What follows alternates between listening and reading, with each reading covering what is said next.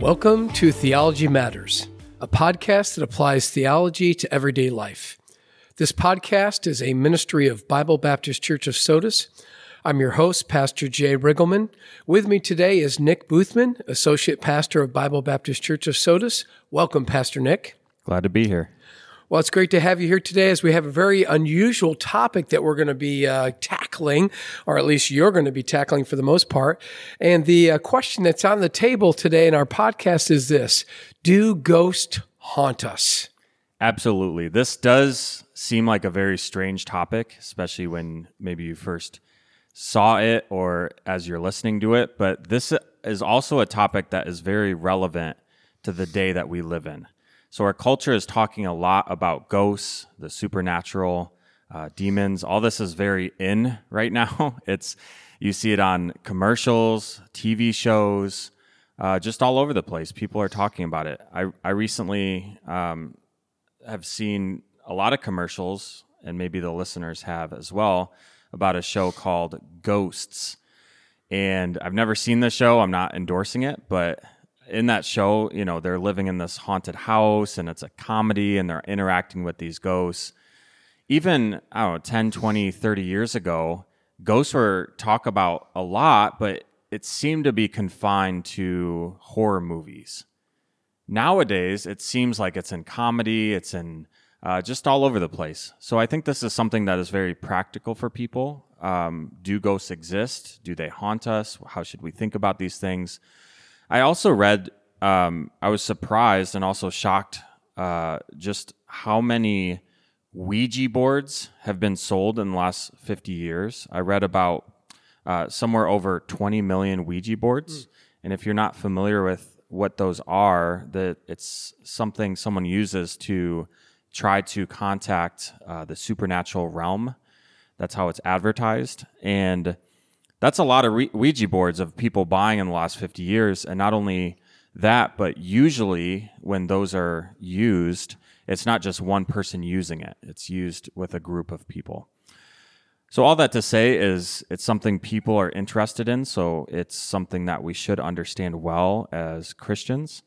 Also, another reason why I think this is very practical is the people that I have talked to throughout the years have had very strange things happen to them, just really unusual things that it's hard to explain. I was on a mission trip once, and somebody was describing to me that he was downstairs in his house, and on the upstairs of his house, he heard very clear, loud footsteps, like someone was walking around. Well, the problem with that is nobody was home. I mean, he checked upstairs. He knew nobody was home, but he heard those footsteps. So how do you explain something like that? How do you explain all those times you read on the internet or talk to people who have had things fly across the room? Maybe they've seen a spirit or something that looks like a ghost, and they said that their great-grandfather that they've never met, and then they go look at a picture, and that looks just like what I saw. How do you explain all those things? So I think it's something that we have to address biblically and inform our hearts about. Yeah, I do think that there is a definite increase in interest in the supernatural, and there's a lot that's involved in that. So maybe you could help us out by answering this question. What do you mean by ghost, that word ghost? So when people use the term ghost, they're usually talking about what happens to somebody's spirit or immaterial part of them. So not their body, but their soul, their spirit.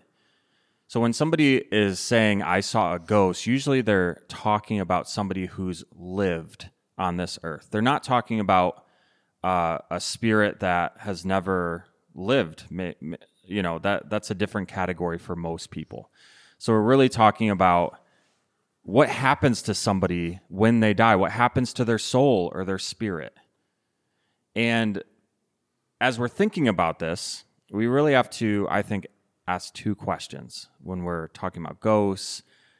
Before we even talk about if they haunt us, we have to establish, do ghosts exist? So I want to ask and answer two questions. The first one is, do our spirits live on after we die? That's an important question, because if our spirits don't exist after we die, like some claim, then there couldn't be ghosts that peer or haunt us. So do our spirits live on after we die? What does the Bible say about that? And the second question is, where do our spirits go? Do they live on, and where do they go? I think a passage of Scripture, I know a passage of Scripture in Matthew 25, verse 46, answers both of these questions. And this is what the Scripture says in Matthew 25, verse 46. Jesus is speaking, and he says, "Then they will go to eternal punishment, but the righteous to eternal life." So in context, Jesus is talking about one day when people are going to be separated into two categories. And he lists these categories as the unrighteous. In context, he's talking about the unrighteous who will go away to eternal punishment.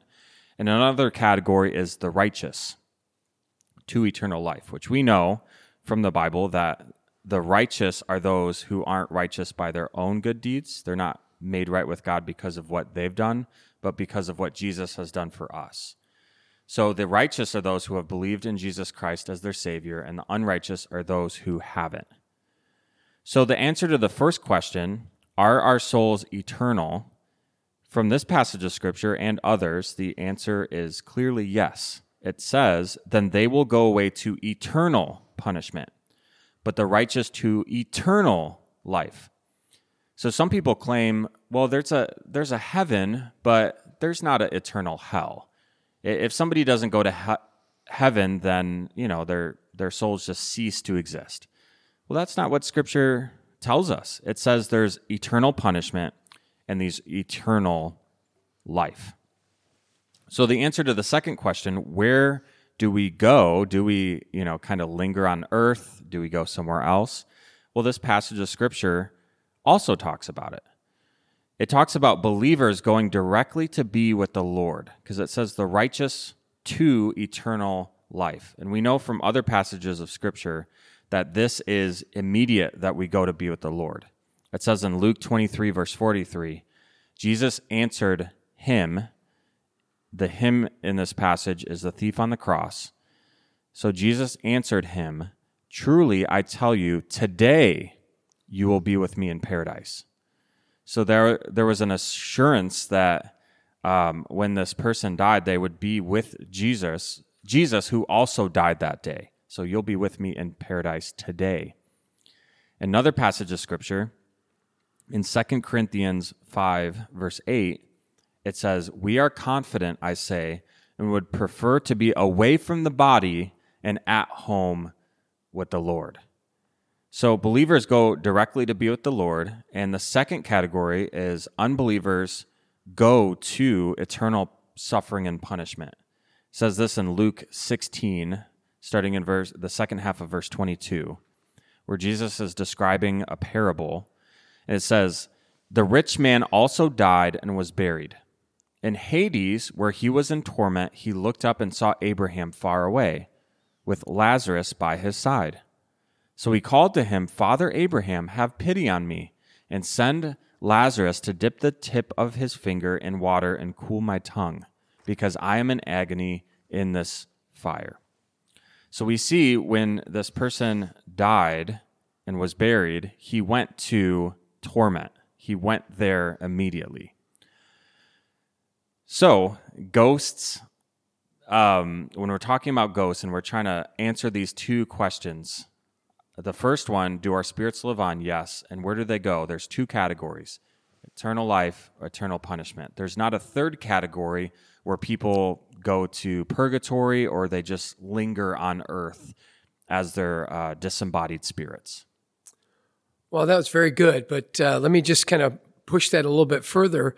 So you talked about the reality of our spirits living on after we die, and also the kind of the destination of those spirits in one of two places. So my pushback would be, are there any exceptions to the location of those spirits according to the Bible? Is there any kind of way that this is seen a little bit differently, or kind of an example of movement by these spirits?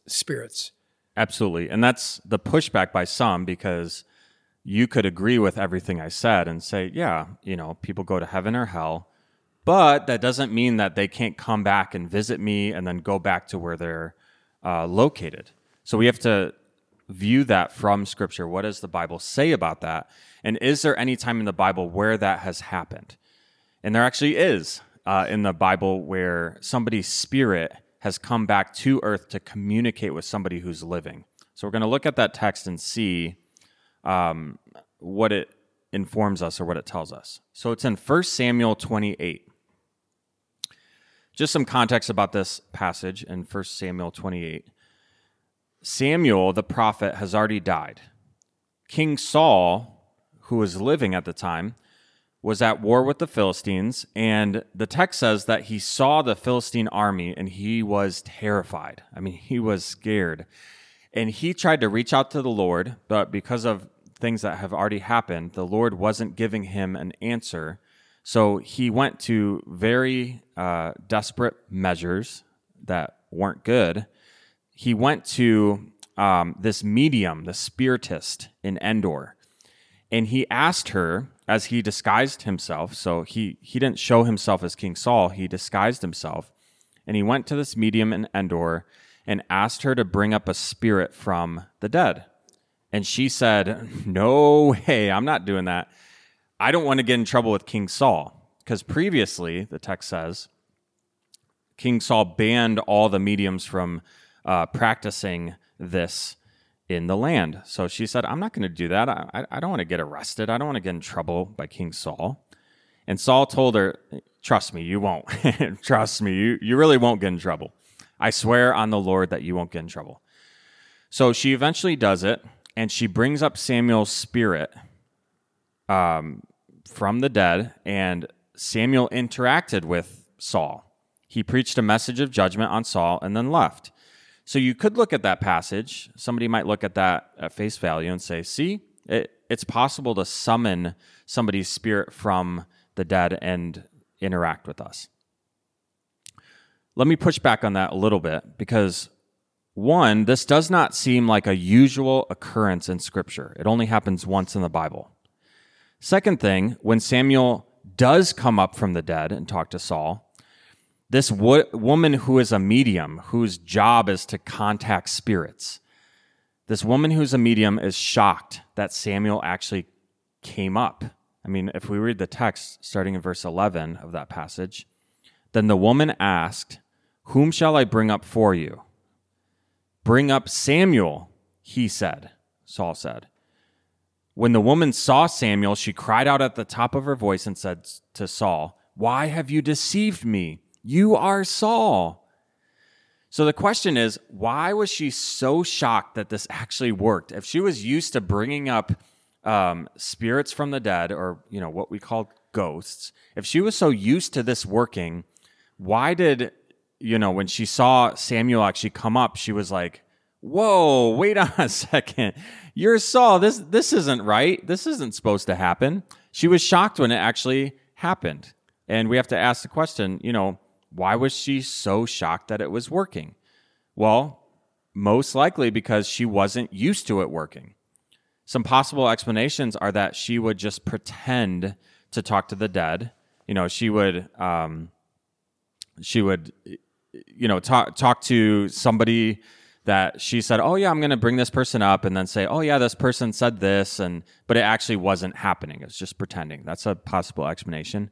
Another explanation is this was a different spirit, maybe a demon, that she was used to dealing with, who had information about, actions that people have done, and she would relay information. Or maybe this demon would cloak themselves as a loved one that passed away. But from this text, one, it doesn't seem like a usual occurrence, and two, it doesn't seem like it, she was actually used to it working. So this story, this narrative, is definitely not a case study for spirits visiting us and us looking to have that happen or to try to contact spirits of those who have died. But on the other side of that, Nick, I've dealt with many people over the years of ministry, even believers, who've had loved ones who have died in Christ. That's beyond question. And they have taken what they would say some comfort in apparent appearances or visits or reminders from what they consider a dead or departed loved one in the form of some kind of appearance or strange occurrence or a reminder. And it's really, to some of them, they would say it's brought them comfort and it's brought them some peace. How would we respond, or how would you respond to these stories of people saying it wasn't some kind of a strange spirit? It was really, I think, a spirit of a departed loved one that made contact with me. How would you respond to that? Absolutely. And like your point, I think this is a very practical thing, because someone might listening to this might think initially, okay, ghost has never haunted me. I don't know if this is practical. But there are a lot of stories, people from dreams or interactions where, just like you said, it seems like someone who has lived is trying to communicate with them. And I would say a few things about that. The first is Scripture clearly tells us that we should not try to or engage any spirits that have lived. It's actually a command in Scripture not to do this, not to bring up spirits or try to contact the dead. It's forbidden in Scripture. The second part of that is people that have died are never commanded or shown in Scripture that they just freely come and communicate with us. So those two things, if you have an interaction, say you're not even seeking that. If you are seeking that, stop right now, because that is not what Scripture tells us to do. And by seeking that, I mean trying to contact somebody who's lived and is passed away. But if you have an interaction where you think that a spirit that lived is trying to contact you, I would not engage in that at all. And one of the big dangers of that is that there are spirits besides, people that have lived that live in our world. We can't see them, but they're angels and demons. So there is this spirit world that God created angels to be ministering spirits. And we know from Scripture that a third of those angels rebelled. They're called demons in Scripture. And while angels are intended to be ministering spirits, they actually, the demons, the bad angels, if you want to say it that way, do the opposite. They don't minister to us. They actually seek to lie and deceive, promote false doctrine, attack Christians, and all those things led by the chief demon, Satan. So with all that in mind, there is a possible scenario where you think that a loved one is trying to communicate with you, but it's actually not your loved one. It could be a demon disguising themselves as that person to try to trick you or pull you away or deceive you, or even just bring you into a place where you shouldn't be. And we know from Scripture as well that 2 Corinthians 11:14, it calls Satan, he himself masquerades as an angel of light. So that is in his nature, to disguise himself and pretend to be someone that he is not. So to your original question of, if you have an interaction like that, communicate with God. We are very clearly commanded in Scripture to communicate and pray and talk to God, not those other spirits, but to God. So I would stay away from those things.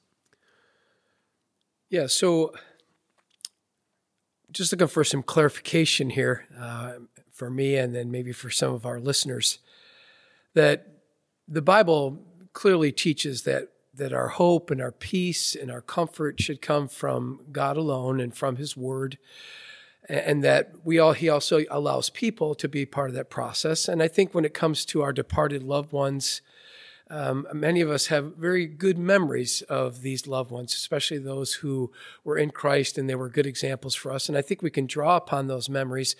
But how would you encourage or instruct our listeners in a balance between remembering those people and the memories, but not putting too much trust or kind of interest in those things to bring peace and comfort, which would maybe even prompt kind of saying, I was thinking about my loved one and I think they talked to me today, or they showed up today in this picture or in this dream or in this tree or something. How would you create that balance between it's okay to remember them, but still taking our comfort primarily from God? Absolutely. My biggest encouragement is to, if somebody is struggling with this, to go to Scripture and see what we are called to do and who God is and what happens to people when they pass. Because a lot of things I don't want to say but sometimes people ascribe to their past loved ones things in Scripture that is only ascribed to God. For instance, I hear people talking about, they're sitting on a bench or something and they look up and they know that the wind in the trees at that moment is their loved one communicating to them, because at that moment they're thinking about them. Well, I think we got to be careful of that, because who controls the weather in Scripture? God does. Has God given authority to past loved ones to, move the weather or things like that? No. I mean, there could be a situation where God is trying to send you comfort in that moment by changing the weather, but that shouldn't be ascribed to our loved ones. That's ascribed to God. Same thing with prayer. Who are we supposed to pray to in Scripture? God. So all these things, if you're struggling with those, how to interact with it, Scripture informs us how we're supposed to do that. And I do think there has to be a balance of, it's great to remember your loved ones, but also don't put too much stock in that where it pulls away from your mission on this earth and what you're called to do. I don't know if that's helpful. It was, yes. Thank you very much. And thank you for tackling this question as we go back to, do ghosts haunt us? And you clearly showed us from Scripture that no, they don't. Strange supernatural occurrences would more likely be a demon. And it might be tempting for someone to hear the voice of someone that says that they are their loved one to communicate with them. But be cautioned that we don't pursue this. This is not perhaps what we think it really is. And we, again, might be looking for peace and hope and comfort in those things before we're leaning into God and what He has clearly stated for us in Scripture. Well, this is all the time that we have about our topic today on Theology Matters, which is a podcast that applies to theology to everyday life. Please join us next time for our topic, Misquoted, some of the most misused verses in the Bible, Part 1. So God bless, Pastor Nick. God bless.